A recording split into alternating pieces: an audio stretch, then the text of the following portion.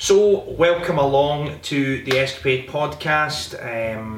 I'm excited to tell us that we're here with the very talented Animal Farm, who we've had on our live stream, which hopefully you've already seen. So the guys have came along after a busy day, I'd imagine. Yeah.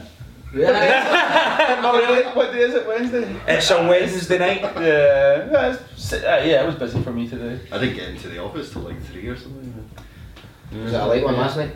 No, not at all. It was just my daughter was a wee bit ill. We've got teething still, you know. So and my missus was just didn't get any sleep last night. So okay, SKapade helped out. I'm just starting the teething stage. Not me personally, of course, but the music industry.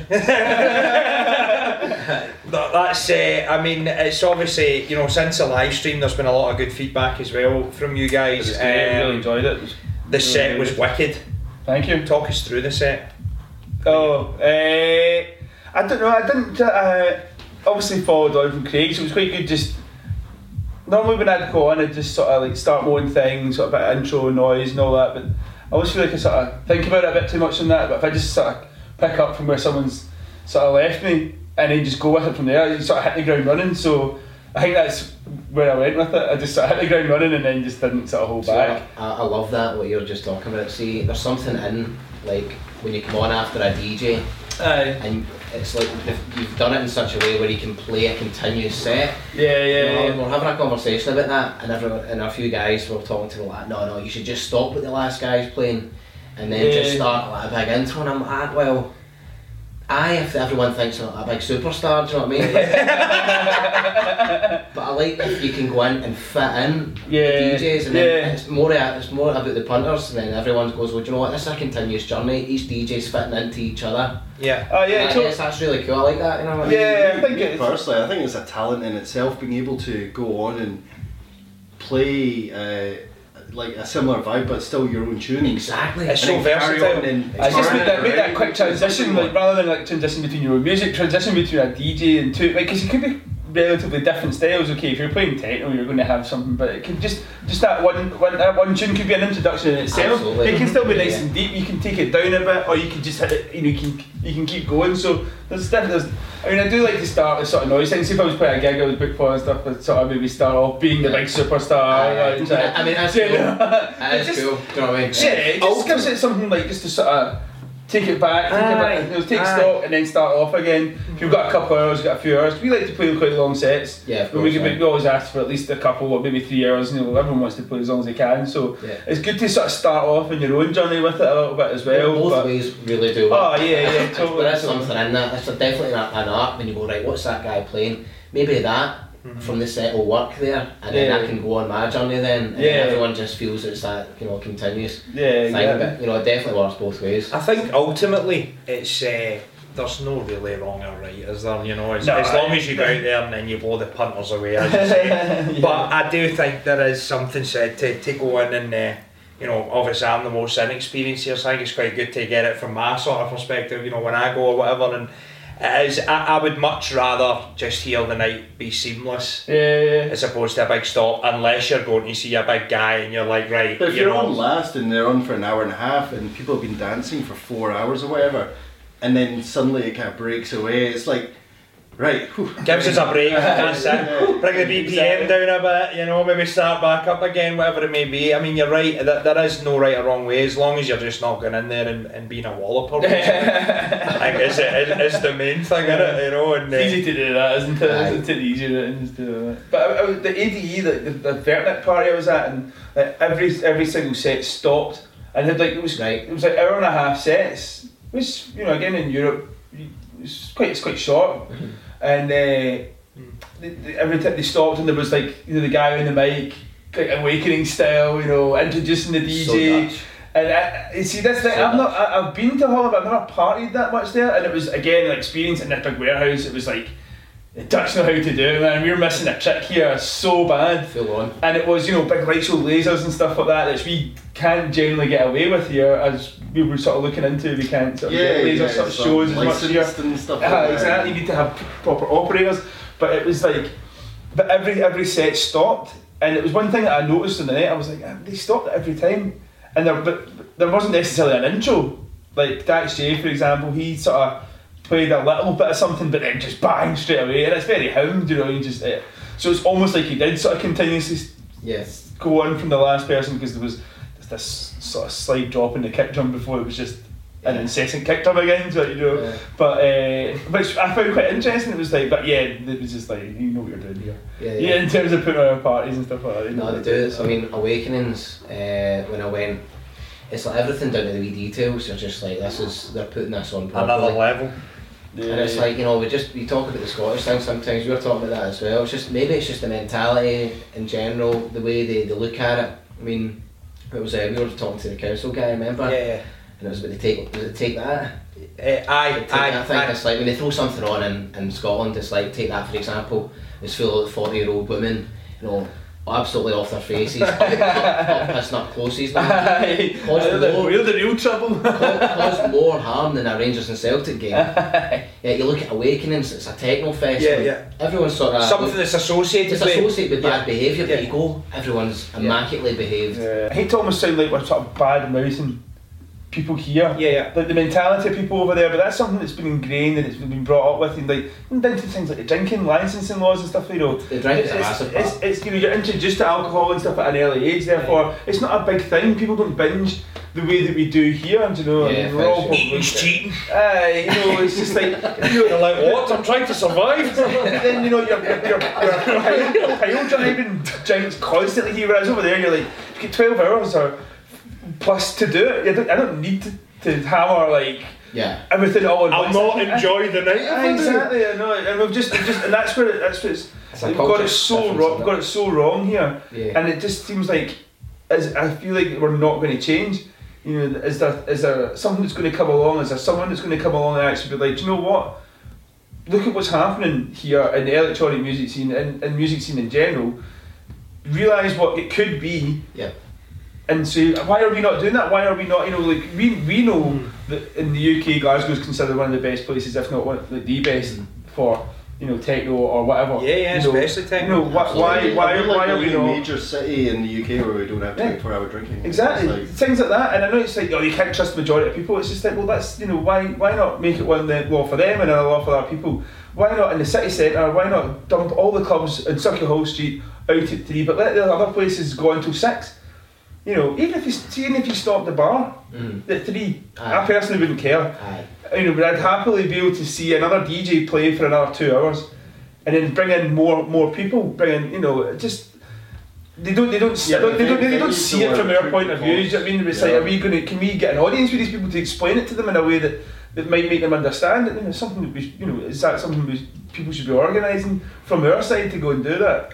You know, to try and sort of make the case for that sort of thing happening. Yeah. But then you think you're just going to fall on deaf ears and be like, well, if you're not going to open a bar, what's the point? You know, they're not going to make any money. And I know that's what some clubs would be like, because they're like, why have our club open for another 3 hours when we're not going to make any money or something like that? Do you know, it's like, it does come down to money though, doesn't it? Yeah, it's like 6 bar staff for an extra 2 hours, 6 door staff for an extra 2 hours or whatever. They're just like, they've already paid their ticket in. Yeah, it's like, I know. I mean, money's been made. That's what the way to look at it. I'm totally on your side of that, for sure. Like, you know, that's the way it makes sense. Trying to push it, but again, it will. But see, the thing that sort of is quite exciting for me though is, you know, here we are all talking about these things. So it's like there is a sort of shift happening, and it's like it is up to us and the up and coming brands and the up and coming DJs and producers to start, you know, being the sort of foghorn for this, you know, and be like, you know, here, have a listen, we're actually all sound, and we're all into the music, and that's what brings us together, essentially. I mean, you look at things like the Platform 18 thing, you know, they're starting at 3 o'clock and going until 3 in the morning as well. It's great, it's amazing, you know, what they did with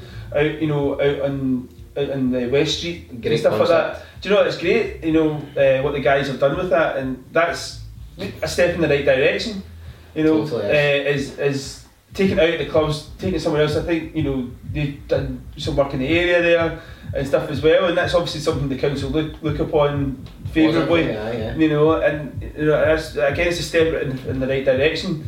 So, you know, is more warehouses what we're needing? Is it more sort of open spaces like that where, you know, where they can control it a bit more? Take it out of the club, say, right, okay, we'll give you these 12-hour licences.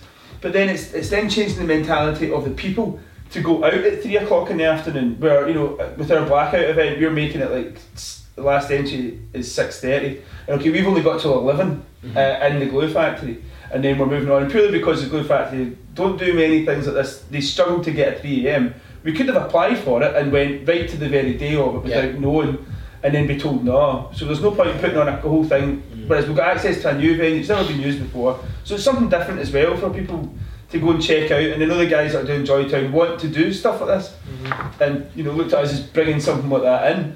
So, you know, there's, like I said, with the Platform 18 guys, and then maybe different things happening, is stepping the scene in the right direction, but then getting the people to come out early and make it realise it's not we just want you to get in there early to get more money off your or like that, because we're putting on DJs we want you to see. We don't want you just to come down and see one guy. We're putting on like 4 people to try and do this long event. You know, we want people to experience what you can get.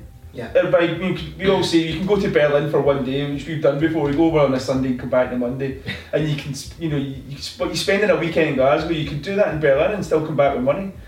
You know, because it's a bit cheaper over there, maybe not with the euro anymore. But you know, we're trying to bring what they have and do it in our sort of way here, and that's the idea. There's creative concepts to be borrowed from all over the place, do you know what I mean? And I think it's down to guys like us to be creative with the laws that are already there, to then sort of instill change. Kind of like what we're doing with this podcast, a meeting of minds to discuss how to progressively push forward with it, go to Berlin, see what we can do, and going, right, well cool, if that's the laws then a 3 till 3 party, then we'll do it. Exactly. You know, and then people go, well, they're actually being creative, they're thinking outside the box, I'm going to go and do it. How do I know about it? Because I've heard it on a podcast. You know, I've heard some of the guys shouting about it or whatever, and then you just start in turn to grow something like a wee movement, and then before you know it, man, you give that time and you're onto something, I feel, you know. I think that is the only way you can make that actual shift, is by saying, right, well, if they're not going to allow us to maybe go till 6 in the morning or whatever, we'll push it back the way and kind of flip it on its head. Don't just take no for an answer.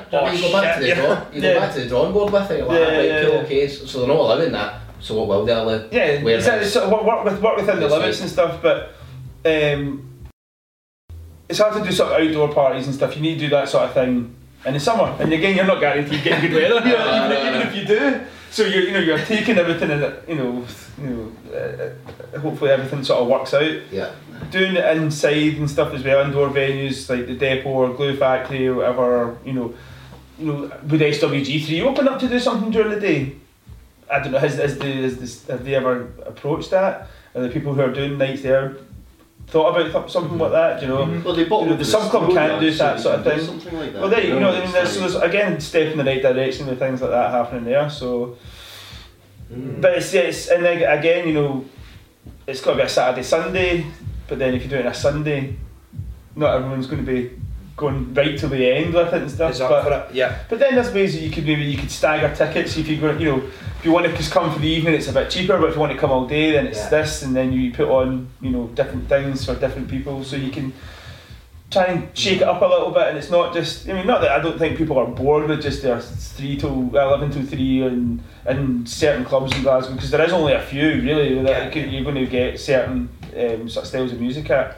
So that's why when you go the extra mile and you put something different on, I think people really appreciate that. It works out a bit better, you know. It's just getting that promoted to the right people as well, isn't it? Just make sure they know what's happening. Exactly. So, do you think there's been a sort of emergence in brands and different club nights through like the Arches closing?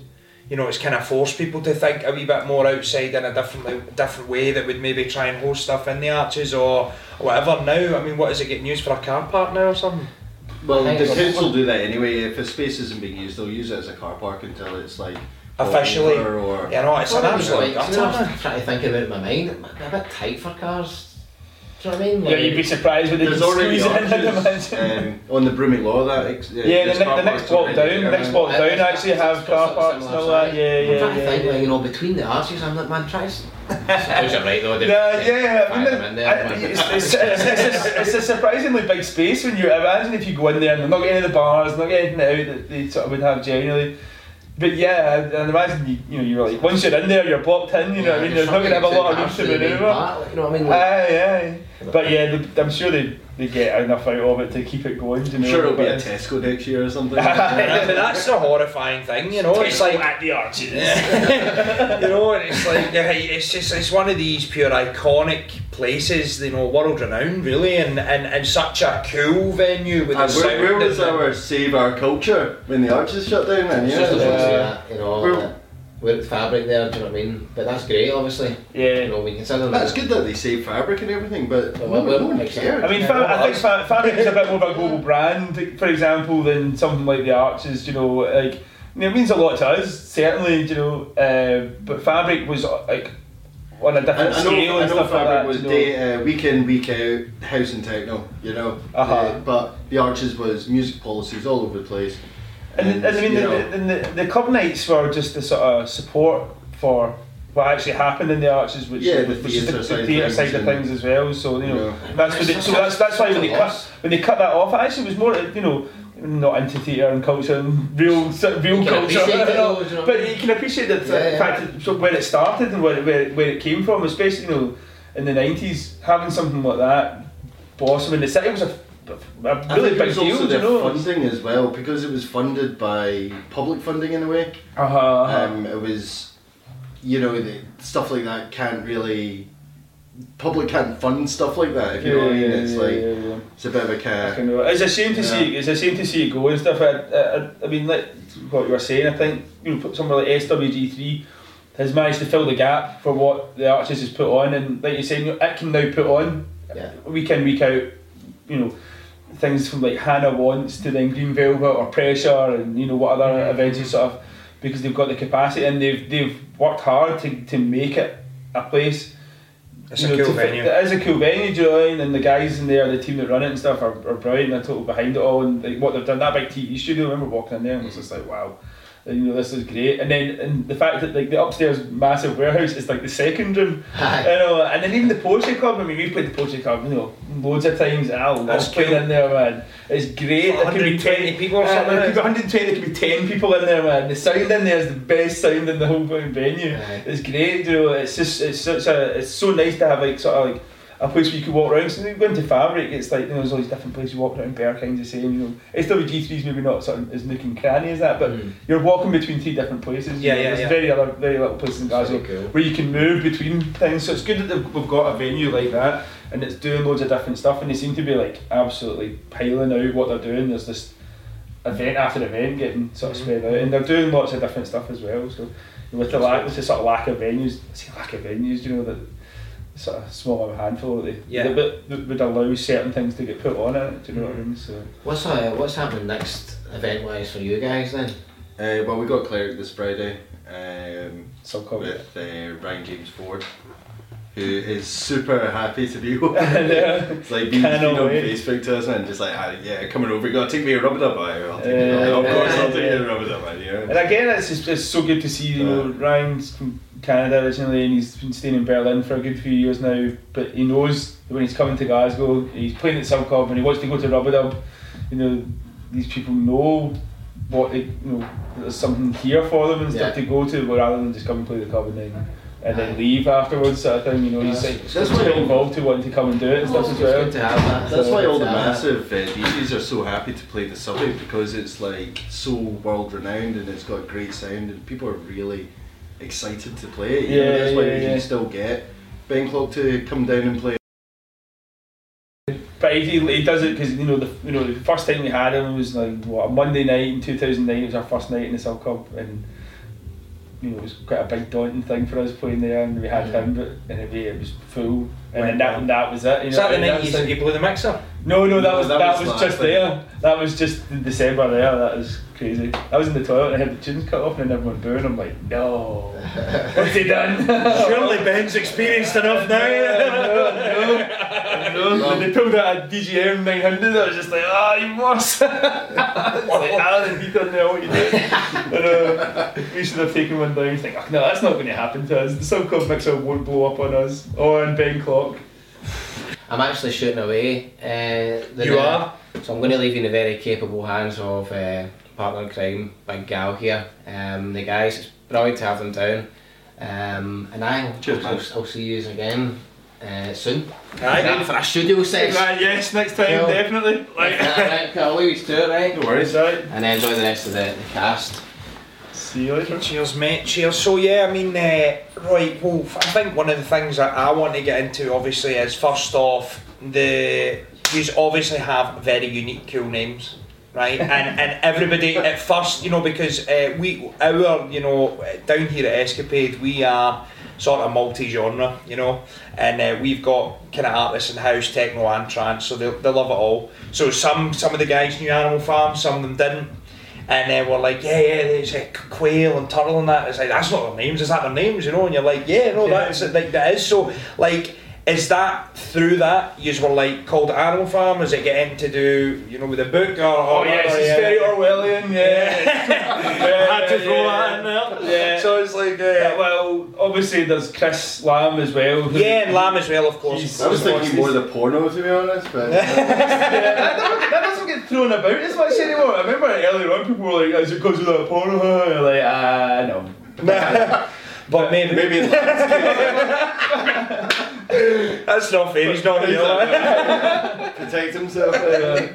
So me and Chris were friends, we've been friends for a long time and stuff when we started. So Chris was sort of into sort of dance music and stuff and sort of got into stuff through him. Started listening to more, he got decks. We put on we actually played at a what was it called now? Brunswick Sailors, but it was like it was Tony Black. Remember, was that a Sub-City thing or was I can't remember. I think it was a Sub-City thing. But it was like Big Taj was on before us, and then someone else, and this is before it was Animal Farm, which is Quail and Lamb. Right. And we went on and like blazing techno at the end, and I think everyone was a bit like, we were absolutely hammering it out, and obviously don't know who we were as well. So that must have been like 2004 or something. Yeah. And then Chris was working in Stavka. I don't know what it's called now. Well, I was a chef, he was a waiter. Yeah. And I was playing Josh Wink's A Walk in the Park on the radio. And he was like, what's that? It's opposite the Lobby Dosser on Woodlands Road. And that was like old style, like horseshoe bar, but then like a side room. And our friend was working in there, and he wanted to do a cocktail night. And we wanted DJs, so you go down and play techno on a Thursday night, and he made cocktails. It was a bit of a mismatch, sort of random, but that's how these things start out. I think. This is it. You start out as like it was like, well, we'll put something on. And between the three of us, we had like a massive pool of like people anyway. Yeah, and we're all a good network of friends and people interested in what you were doing. We were a lot younger back then, and loads of students and all that, and so everyone was always about like midweek, not like now.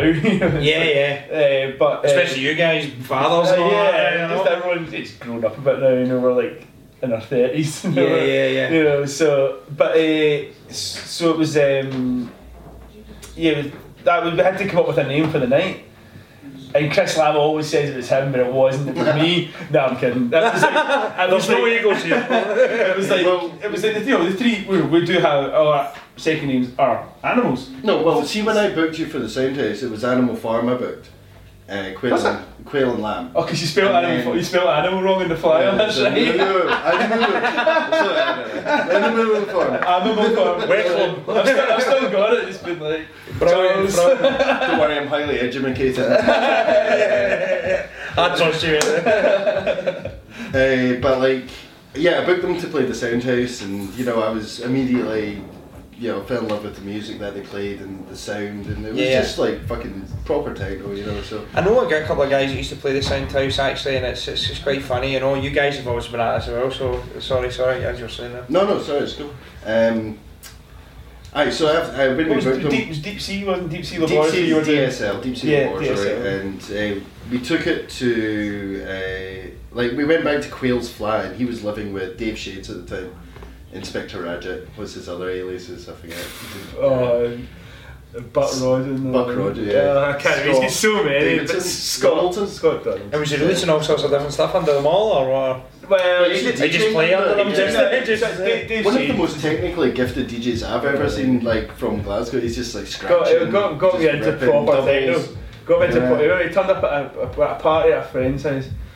And Scott turned up. It was a sort of friend of a friend, and he brought in a DJM 600, And at that point I was still sort of getting into things. I was just like, what is that? And he's like doing doubles and like doing like Dave Clark on the mixer, you know, like for cutting and delays and all this, and I was just like, what the fuck is that? Yeah. What are you doing? That's amazing. I've got like 2 decks and like, well, I don't know what you're doing. So that was it, and then like I ended up sort of kicking around with him quite a bit, and then we ended up moving in together. So when you were in your house, right, for the Animal Farm thing, you know, just so I can, while I remember, it's like ridiculous. Like, but like, they were already called Animal Farm, and then I was going to like join in as well, and we banded about loads of different names. And then now my wife, back then, my girlfriend, she's like, just keep it as Animal Farm. And we spent like an hour just like chucking it, we were like, oh fuck it, just keep it as Animal Farm. That's what it's always been like then, we always like, we have something good and then we're like, oh I need to try and think about more to this, and it's like, actually, do you know what, the simplicity, just stick with what you've got, stick with what you know, it's good. Like when we changed the logo, and we had the sort of, the AF text, which is that the AF logo as it is now, which is sort of made from the Animal Farm sort of text that we had originally. And I think it was like the first thing we did, we changed it, we tried to get it all different, all this, that and the other, but it was like the first one that actually looked good, and then we showed it to some people and they were like, yeah, do that. Like, we'd spent hours at your flat. Like, but it's good to like explore these things before. Before you sometimes you have to, you've got to cut the good to get the great. Yeah. You know what I mean? And it's like, it's kind of actually like we were talking about the last time you were here, like in the studio up the stairs, and when you're at a point, you guys know more than me, like when you're at a point of finishing a track off, and it's now just minor tweaks, like in terms of volumes. It's kind of like, right, just get the project wrapped up and out of there, man, because before you end up fucking it too much, and it's like, oh my god, it's all off. I hate to think how many times I've done that with stuff and just like been like working on something, got it really good, and then it, like before I realise it, it's been an hour and I've changed, like I've done like 2 separate tracks, so I've been changing it. I'm like, have I got this saved the first time I had it? Have I got OCD? I've got quite a habit of just saving a project as soon as I've like, it sounds great, and I'm like, right, I'll save that as something, and then I'll, you know, alter it and see what happens. And then if I go back to it and be like, yeah, that's much better. And I keep hearing the special one from all the guys, just collect all and save. And even I know, and it's like, you know, I'm very limited in my knowledge with that sort of stuff. So, I mean, 2004, is that really when you kind of, I mean, when did it actually like I think genuinely start? Sort of 2005, I think it was sort of say that's when we started doing it, because that's when we started the Halt, and then we moved to Bar Block. We're doing that every 2 weeks. On a Friday night every 2 weeks, and that's where we sort of made our name. That's where we met quite a lot of people just from doing it there. Ronan, who was doing it off the record, and he'd been doing it for a few years at the Soundhouse with some guys, and they were sort of falling away from it, but he was looking to continue it. We were looking to move into a club, right? And he gave us the opportunity, and the first time we did it was off the record and Animal Farm, and I mean, it was just sort of local guys. I think we had Barry from Sensu. We were like booking people like Oxia and stuff like that. We had Oxia, Mark Henning the first time we played. Slam.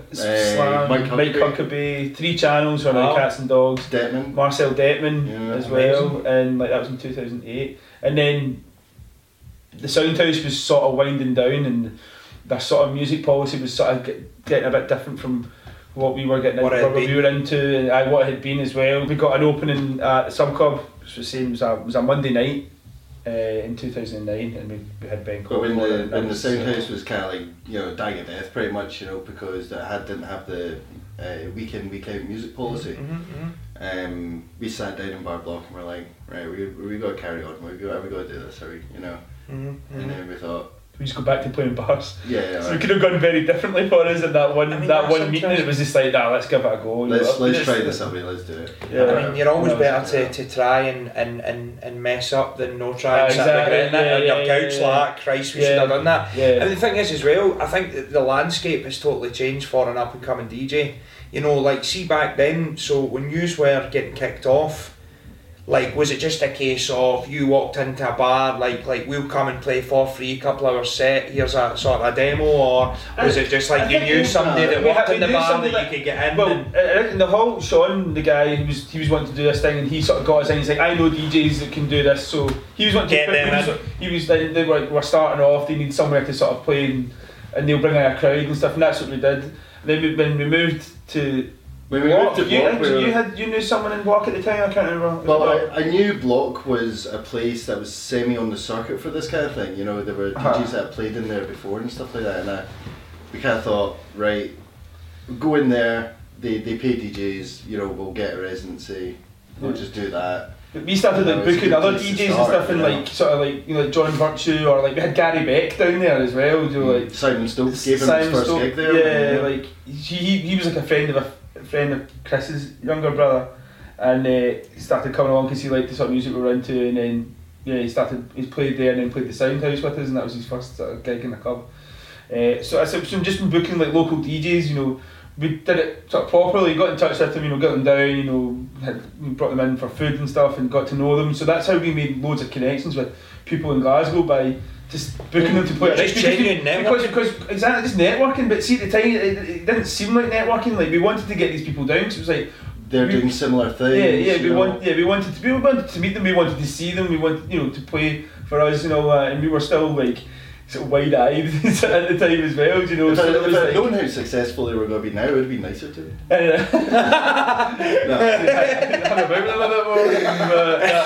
That's in the forgotten now. But then we would have our friends play, like, you know, Adam, like, you know, who's a dentist now, but he was like dentist in Chain at the time. We had him down, and that's how we got quite friendly with a lot of his friends and stuff, because they were all coming down to walk. The dentist is an alright wee DJ name and all, man. The dentist or something. It's scary, like the dentist is going to drill you, I know. It's a bit weird. But like, you know, it was fun. It was like a total, every 2 weeks, like just having our pals down for a mix and a laugh, rather than doing it in the house. We got to do it in a bar. Which is really cool.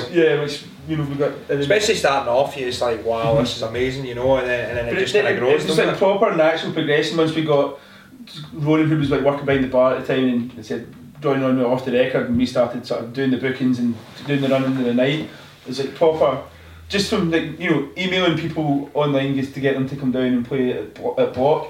Made it easier when we started speaking to agents, because you know, nothing prepares you from dealing with an agent. You just need to go in and just sort of get on with it, and you know, and then again just leading into just continuing the booking people and stuff as well. So it was looking back on it, it was quite a nice. I wish I could remember most of it, to be honest. It's like quite a long time ago, but it feels, looking back, it does feel like it was quite a nice way that we got through things. Like times it was like, are we still going to keep doing this? It was hard. We put on nights and we lost money, and very easy to happen. And it was like coming out of our own pocket and stuff as well. Which, when we were skint students and stuff, it was like, that was a fucking. I just put my student loan in you.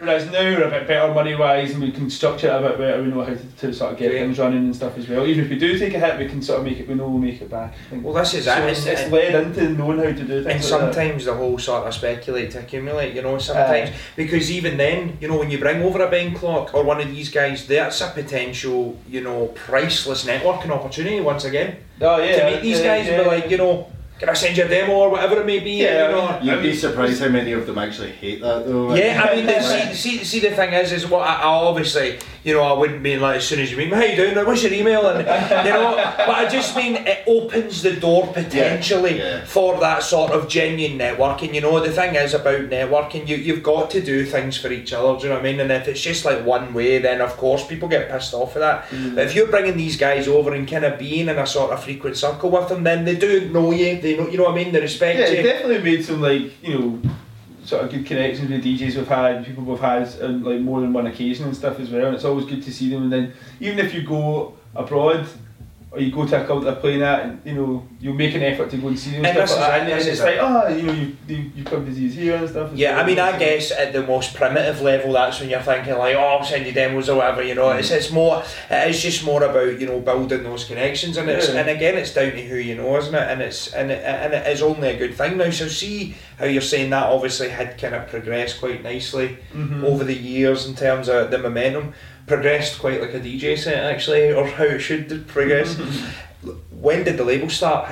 Why did that happen? Was it just a case of it's like this is going to work now with the nights, or you know, how did that happen? How did it come about? So it was like 2012, I think, or 2011. We sort of, Chris was working at Soma still, and then I started working there just after he moved down to London. So it was sort of gaining an insight into how a label works and what you need to do beyond either making the music for it or getting music for it. You know, it was like understanding how to put together a release. Once we sort of picked up on that, it was like, let's sort of give it a try. You know, we were always producing stuff. I've not had much stuff out. I've had wee bits and pieces, remix a couple of tracks. Charles is released on the label fully. You know, I struggle a lot with time to get stuff down and all that. So, but initially it was, we'll put stuff out for ourselves, but then we were like, well, let's look out and try and get some sort of bigger names and to help sort of launch. The first was a guy called Bleak, who's from Sweden. We've done some remixes of ourselves and had Darren Deep Bass do a remix. That sort of kicked us off, but it was just like, again, just sort of wanting to do our own thing. You know, seeing that it's not actually that difficult to start a label. It's difficult to get the label seen amongst everything, especially now. It's really, really hard. Well, and the sea of labels and the sea of content, how the hell do you stand out? Exactly. Even thinking about like how we're going to get seen, you know, you just need to keep plowing away. But it was just, I want to do our thing. And that's that's it. It's just within. It's just do your own thing. You know, don't think about what everyone else is doing. You might, you know, you're not going to be big and huge straight away unless something goes your way. No. Something can start at the right track, you know, or the right release times is something that kind of goes in your way. But we've been sort of, it's been a slow process, the label sort of thing. A bit like our nightclub nights here. Just take it slow. Well, it's a marathon, not a sprint. Do you know what I mean? And when you get into business and you get into ventures like that, I mean, it's kind of actually touching on before we come on. It was like we were talking about how sort of the youth of today. I mean, I see it every day being the studio manager here, and I deal with inquiries and bookings and stuff. The amount of youngsters that are, you know, trying to get into the game and they're not really willing to put the work in. You know, they're like, oh, how do I make a hit? I mean, I'm sure Stephen actually got a message that says, how do I make a number one hit like Calvin Harris? I'm like, mate, we're trying to figure that out now. You know, it's like, how can you possibly just think that, you know, putting out one or two tracks and that's it, I'm going to blow up, I'm going to be amazing, unless you do have the connections, the network that we're talking about, or it's just such a mind blow. Before he exactly. Calvin Harris. Exactly. It looks like it's a lot more easier to get into things now, like from especially DJing, it's a lot easier to get into because you don't have to spend the time that you used to spend learning to beat match on a set of like shit turntables. We are belt and all that. What were your turntables? Gemini. Chris had the DJ in a box Newmark ones. So, you know, it was like that's what you learned on. Exactly. You know, and then eventually we got Technics, and then you learned on that, and then, you know, we maybe moved to Tractor with the deck still, and then now we're on CDJs, you know. But we spent most of the time I've been DJing, always played on, you know, on turntables. The entire time we've been doing the nights, if you want to say. That's cool. So really cool. But now, you know, you can buy. Everyone's got a laptop, so you've got access to the software. You just need to buy any controller, and then you can sync it. Now, that's fair enough. I've got no problem with people who want to fucking sync and all that. There seems to be this whole. There seems to be this. If they can make it sound amazing, then you know, go and do what you do. But some of the purists are like, you know, it makes you like think like, okay, maybe you never learn how to do it. But the thing is, you'll be able to tell the people that have just jumped on and done it because it won't sound good. No. But the people who have maybe sat and practicing this and then eventually go out and do it, and whatever it is they use, that's fine. So it's obviously easy now. So people will think it's like might think the same with production, but it's so different. You can't. I still struggle like daily with production, just like getting like ideas down and then he's just being modest now. No, it's hard. See when you don't have time to do it, but see when you sit down for a couple of hours, man, you can rip out a track that just sounds pretty good, man. You know. And so you've got to be in the zone, you know. I mean, certainly through the years working with Stephen and seeing his creative process and how he works, and it's like, you know, sometimes he's really in the frame of mind. Then other times, it's never like he hits a wall, but it's maybe just he's kind of like, right, I'm fed up now, I need out. I need out the four walls, I just need to get out, you know. And the thing is, you know, for me, because I've been close friends with Stephen for a while as well, it's great to see that progression from the bedroom to a studio. And that's mega important as well, is to actually get out, because I mean, if you've got, you know, the home studio, you know, and if you potentially have kids or dogs, or moths hoovering, you know, you're like, oh, fuck's sake, I'm drinking this dinner. Get my room before I sample you. It's actually put that hoover back in there, the signal against the car. You know, it's, oh, maybe reverse that, side chain that. But like, it's like, you know, so I think that, you know, there's no right or wrong way in terms of that, but it's true, it's like trying to juggle, because like luckily we're in a position now where we work full time in music. And it's a beautiful thing, and it's tremendously difficult. It really is, you know. You're always using your brain, you're always figuring out new ways to make things happen, and being self-employed, you know, nothing's ever guaranteed. But having that sort of time and space where you come in to do it is really worthwhile. And when you're actually working full time and trying to juggle something, even though, like, which we'll get to in a little minute, you guys are involved in the creative industries as a whole, if you like, the music scene. If you're still in that sort of full-time gig though, and then you come back and the kids there are this and that, you know, it's very easy to sort of switch off and just be like, oh, fuck, I can't be arsed going in there now, you know, and it is important to be surrounded by musical people that are constantly like, what's the next thing coming? Yeah, and that's, I mean, you're spending loads of time in the studio just now as well and working things. It's good because I know I can always like talk to you about music and stuff, and we're you know, even in the solo office, we're always talking about music. It's you don't even notice it now. It's just everything you're talking about. It's not just tunes or whatever it is, like music related business or music related. I mean, that's such a cool thing. Stuff through Facebook, how we can market stuff on Facebook. It's all, like you said, based in the creative industries, and that's what keeps you in the zone with it, doing something physically, but you're thinking about it out with it in a way as well, which is always, like you say, keeps your brain ticking over and keeps you sort of. It's like one of the things I always find, it's like, see when like we may maybe have a client in, or even like some bigger DJs, like you know, like maybe like Mallorca Lee or somebody, you know, like a legend or whatever, and like, you know, if sometimes we've got the show off, so for anybody that doesn't know here, the show is just literally 5 minutes away, and we always love to take a wee bit out of our day to go down there and, you know, get back into nature, you know, take ourselves back 200,000 years and get away from the screens and be like, right, let's go into nature, you know, and when you're actually walking about, and it's like sometimes I'll zone out, you know, especially if it's like me, Stephen, and another couple of guys, and it's like they're talking about music, and I'm like, at my head, I'm like, we're actually like talking about arranging frequencies for other people's listening pleasure, and it's like for a living, like this, you know, it's like, and that's the wonderful thing, and as I say, it's like we work tremendously hard to make that happen. It's not easy, but you know, when you're in a position where every single day that's what you talk about and your life actually revolves around it, it's, you know, it's really satisfying, because we all have came together because we love music, so it only amplifies our passion for what we do, the fact that we get to meet with like-minded guys like yourself and be like, man, how good is tunes? You know, what else could you be doing as well? You know, I've worked in other jobs, especially. I've hated everything else I've ever done. Exactly, it's only taking me like working at Soma and realising like, this is like, you know, I'm so glad I get to come in here, and first thing I do is just stick on like whatever techno I want. I know I'm not going to get told to turn it down or turn it off. When I've worked in jobs and I put on like one of my tracks or something, I was right, are the lyrics in that? And the guys are like, this is fucking shit, you know. And he's somebody singing in it. And they're like, do you play techno as in like, you know, and then rhyme off like Scooter, and I'm like, oh, no. I know, see, you know, there is this misconception of like what techno is if you don't know what it is. It's like, techno, and everyone's wearing like black leather and all that, and you're like, no, it's I think it's beer kind of stuff. Well, I mean, there is certainly places you can find that, but it is certainly one thing. So, what is it like working with such a big brand like Soma? I mean, these are the guys that founded Daft Punk and all that, you know what I mean? It's great. I mean, the office is just myself, Glenn, who is obviously you know, one of the founding members, Dom, the founding fathers, and Rosie as well. So it's quite small staff. I've always got a work experience in.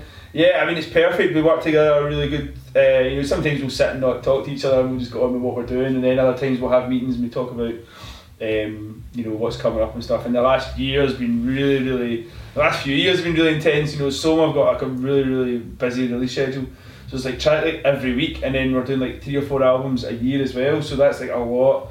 You know, just to get ready in time for it. And we work so far ahead of ourselves. You know, even for doing vinyl, we're having to work like 6 months ahead of ourselves. And with Soma 25 this year, it's been amazing. It's just like when you look back at what Soma's done and what it's contributed to. Yeah. But the whole idea of Soma 25 is like, they've looked back. It's dead easy to look back with Soma, but let's look forward to the next 25 years. Get loads of new exciting artists and stuff coming through, and they're pushing more modern techno sound and like slam. They could probably quite easily go for another 25 years if you let them. They're just they're proper on fire just now as well. So, they are. I mean that there as well. Recently, I know Ian shouts to Ian, who'd actually been to the Chemical Brothers, and they were supporting, weren't they? Yeah. So, I mean that's fucking huge, man. That's out the park, huge. You know what I mean? And obviously they've done stuff like that before, but it's just that's it. They're like the biggest ambassador. Like go-to techno act in Glasgow for big artists. Like I remember they were supporting Las Vegas and stuff like that. Yeah, so it was just like they were on bills for anything because it's just they're such a big name, such a strong pull, and obviously the Slam tent. I mean, Jesus Christ, that's obviously Scottish renowned. And I don't think anyone's going to be able to find the Slam tent again now. That same vibe won't be recreated in that manner. I mean, like you even watch some of the videos when the Slam tent's just open and they're all running and all. That was us. We were playing when that happened. Oh, nice! Look at that. That was easily one of the single best experiences. And if you listen closely to the video, you can hear us going, "Fucking hell!" When you really listen closely, and all you can hear is like, "Fucking hell!" It's like, but they've been standing there for ages. They didn't open for like 4 hours, man. So we've been playing there for like a couple of hours, just like playing tunes, like with the sound system on and nobody in the tent. And they've been getting delayed when we opened the end 20 minutes, and so we've gone on and gone on. CCTV guy had to hang the BAM cam. Looks for the dodgy guys in the crowd. So everyone's outside. We've been rattling away, playing like the tent's full. They're all standing outside. People manage to get in and they get taken out, like a group of people. And then eventually they get let in, and it was just like, you see the video. It was like Black Friday in America. And then it was like that for the rest of the time we played, and it was just. We actually had to ask Clouds if we could play on through their set a wee bit because we were actually meant to come off just as the camera was getting. It's just like, but it was amazing. It's so good to have played it. That Slam tent, and especially if it's not going to exist in the form that maybe it used to. I don't know what's happening with it at all. But but to have played there, that's like I would have thought they would have had like a Slam tent at the Transmit thing. I know, that's what that. Some kind of obviously with the connection with DF and stuff like that, but maybe you don't know, like logistics wouldn't have let it. I don't know, but so was it a case they brought you on board and they were like, we want you guys to play, and was it like they were trying to champion you guys, being the young kind of fresh talent? Dave. I think they just got sick of us like maggling. When are we playing this Slam tent, Dave? When are we playing this Slam tent? So back when I was talking about sending folk demos, like, when are we playing this Slam tent? Sorry, Dave's just like that. Yeah. Don't worry. We'll see, Right, but like, are we playing the Slam tent? All jokes aside, exactly. When are we playing the Slam tent? Right, so I mean, and I take it that's a highlight gig.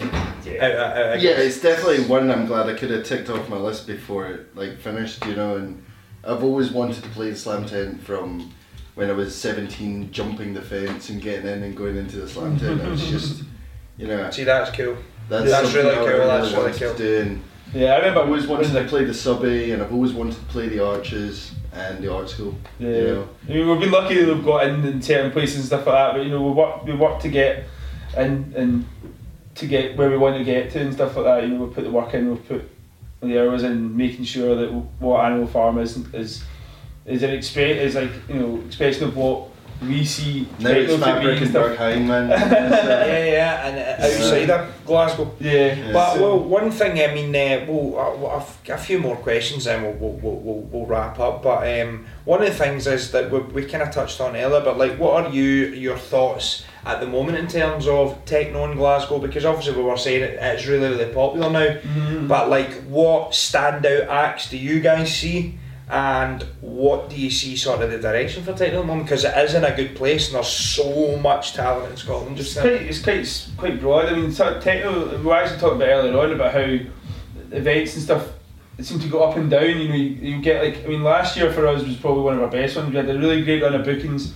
All were really, really busy and stuff. Who were some of the guys? A standout one for us was the Anthony Parasoli and Abdullah Rashim at the art school. You know, we try and sort of bridge the gap between some of the sort of more known names and then some quite underground ones. You know, like Abdul Rashim, who's definitely one for the sort of more heads. You know, and that was one of the busiest nights we've had in the art school, and you know, they certainly sort of made an impression on the crowd.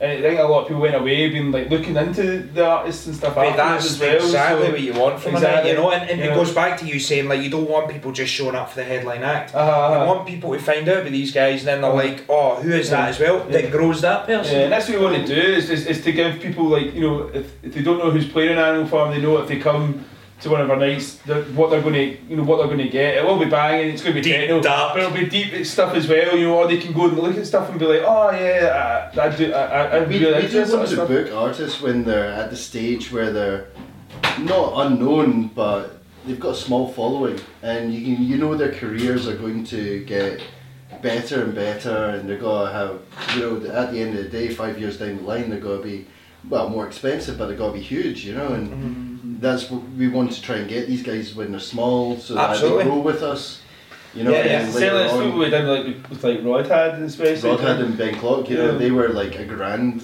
cheaper, Jesus you know, Christ. when we booked them, and now look at them, you know, and they will come and play for us because, you know, they've done it before. You've built that rapport before, and it goes back to the whole networking thing. We want to support these guys at the start of their career so that when they're in full swing, they're still coming and play for us, you know.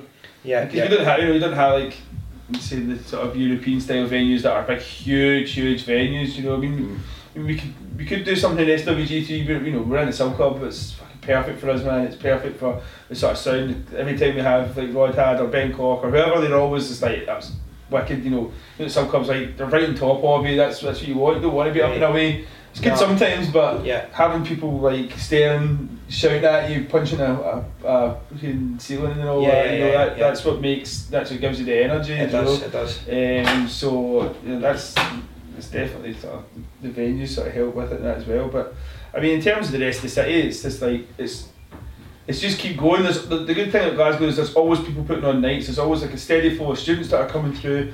More so now. I think when we started, it was a bit more condensed. There wasn't as many sort of events going on. There was like the big promoters, and then there's a couple of the underground ones and stuff as well. Whereas now there's quite a lot of people. So and then it spreads the sort of musical sort of spectrum a bit more as well. So people say that Glasgow's saturated.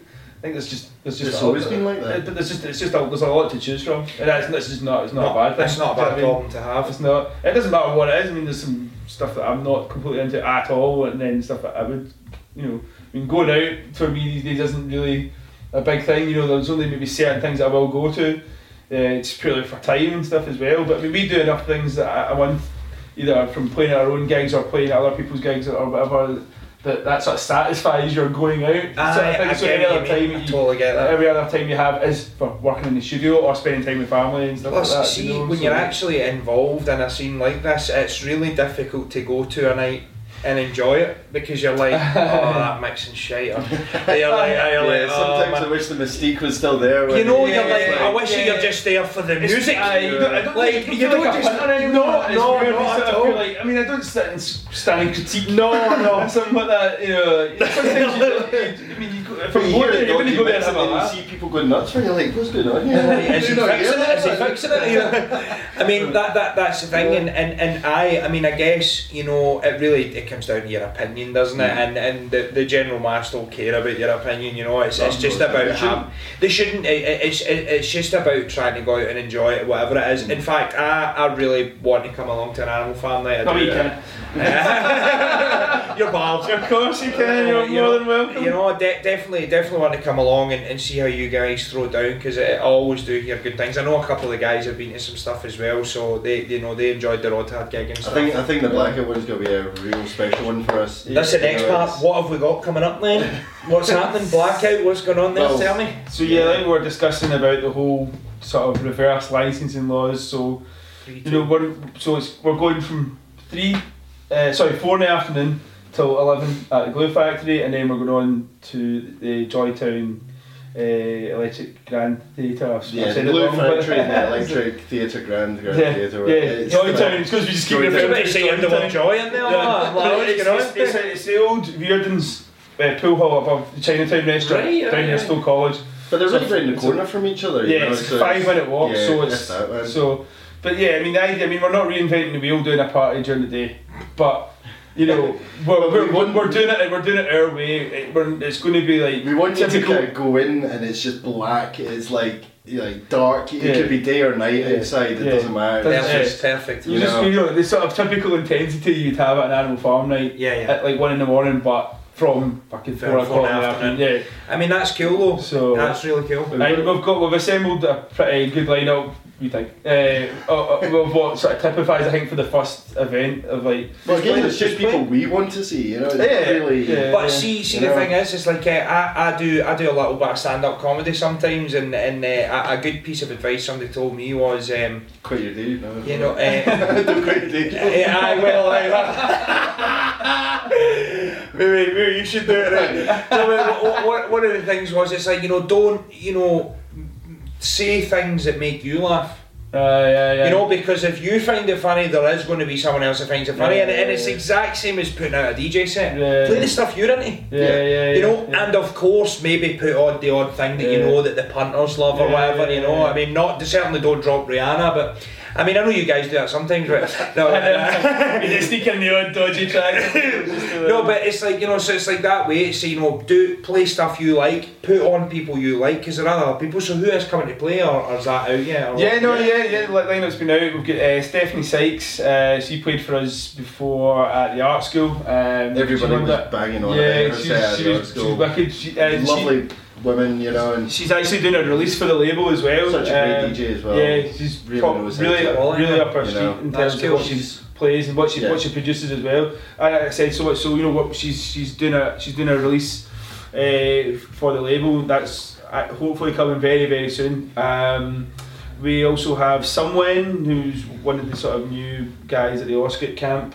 He again played for us last year. He's putting together a special live set, which has never been. He's not done a live set in like years, and Oscar have asked him to kind of like do a live set, so he's putting one together for us as a precursor to doing one in Berghain, you know. So it's more. Wow. It's got to be, and he's a total perfectionist, so it's got to be. Off the charts. Yeah, I reckon it's got to be perfect, man. Yeah, I'm really looking forward to that as well. You guys are playing, yeah? Yeah, we'll be obviously warming up, yeah. Can't even kicking Dax J off the deck. We've got Dax J. Hey mate, the headliners are in now. We've also got Abdullah Rashim again, who played for us. This is the thing that, it's a lineup that's been separated over different nights. So we've over the course of 2 years we brought these people through, and now is the time to have them all in one place and just. Again, it's purely because we wanted to see them all back again, and it was just this everything was sort of coming together, sort of work with getting them all at one stage as well. So what date's that? 25th of March. 25th of March, pretty soon. And can people still get tickets? Yes. Yep, there's day and evening tickets available. Yeah. We will be putting up some day tickets, eventually maybe some evening tickets, but right now day and evening combi tickets. Because that says, we're doing it last entry is we open at 4, the last entry is 6:30. Again, purely because we want people to get down there and experience the whole event. We don't want people to, and we're not trying to be sort of dicks about it. We want people to come down and experience every single person from the start, and feel the programming of the night. And then going through into the next venue where we'll be joined by the DJs from the day stuff as well. We're gonna have like food as well. There's gonna be a lot of food and the smoking area, so people don't have to leave if they don't want to. That's really cool, and it's quite a testament actually to show your sort of ethos when it comes to running nights, guys. It's like it's not just a night about drops. You know what I mean? It's a night about actually a progression, actually actively trying to promote other up and comings, and some people are more established. And I think that's really important, and I think it's really cool that you guys are giving people like that an opportunity. But you can see it by the way we're going to do drink pricing. We're not going to make it really expensive for folk. We want people to be able to enjoy themselves and go away happy. Yeah. We're not going to be doing $4.50. $5 for a red stripe, man. It's just like that's brutal. That's why we decided to run the bar ourselves. We've got mates who do bars. Brilliant. So they're going craft to do beery stuff going on, or? I hope not. That was a drum, I don't care. Oh well, fair enough, right? I think there will be actually, but they say craft beer, it's like that fake craft beer where it's made by big people. It's craft beer, but made it's by craftier big than people. Heineken. Craft beer then. But anyway, it's going to be cheap and cheerful and brilliant. You know. And that's what people want, really. You know, they want a good night and they don't want to spend that much money. Do you know what I mean? That's it. You know, you don't want to like get people in and then them go away saying, "Bloody hell, it's like $5 a drink, man." Yeah. No, and then that already is a stigma attached to your night. But I wouldn't like it. You know, and why would I put something on that I wouldn't like? Exactly. Very true. Very true. So 25th of March, then you can catch Animal Farm, and it's called Blackout. Yeah. I like it. I do. Label wise as well, what stuff he's got coming up? Anything you want to promo? The Stephanie Sykes release will be next. The Postscriptum remix as well. Postscriptum remix for an EP by a Belfast-based producer who we're working with called Koichi. And then we've got we're trying to sort of do like a few more releases. So we're trying to sort of do like one every 2 weeks almost. I mean, that seems like quite a lot, but we've had loads of really good demos in and really good music, and it's all sort of tied again.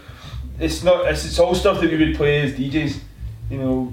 So that's the sort of main thing for the label. It isn't anything that we wouldn't play. Yeah. And there's stuff from like Svarog, which is like really deep hypnotic sort of dark stuff, not as fast as some of the stuff we would play, but stuff we would play at the start of the night. Yeah. Up to guy MTD who runs Sontag Morgan, and his stuff's a bit more hard hitting. A remix from a guy called Ben Gibson who's UK based. We got a remix from those two guys with the Slam. You know, it's like. Oh yeah. There's the Slam remix coming for one of our producers as well.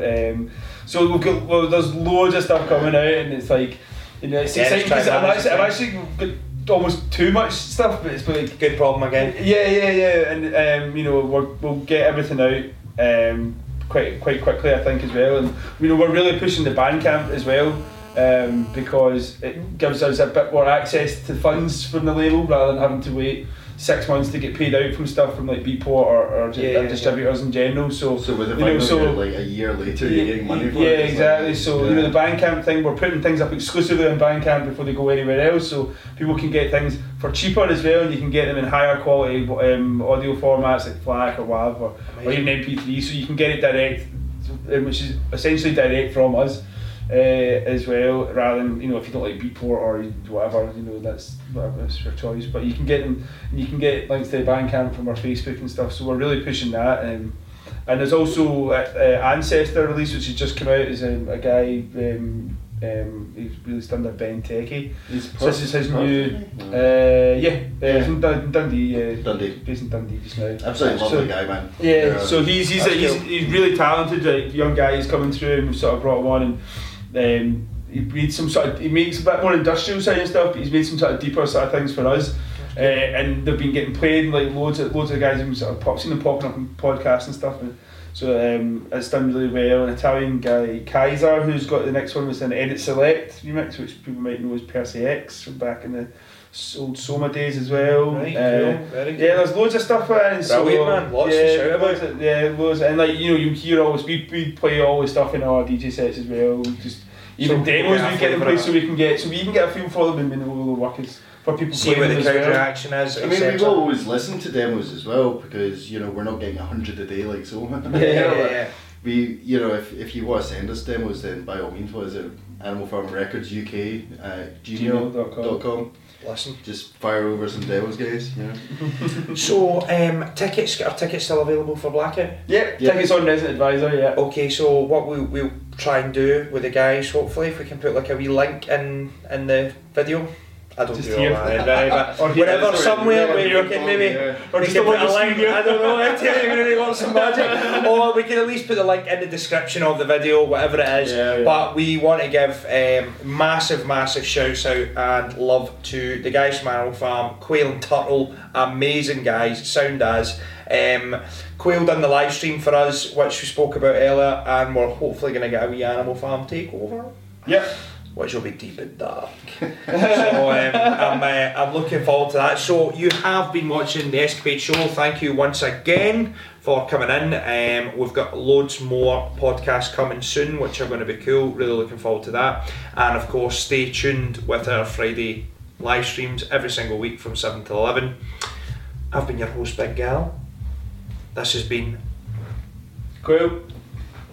Charles.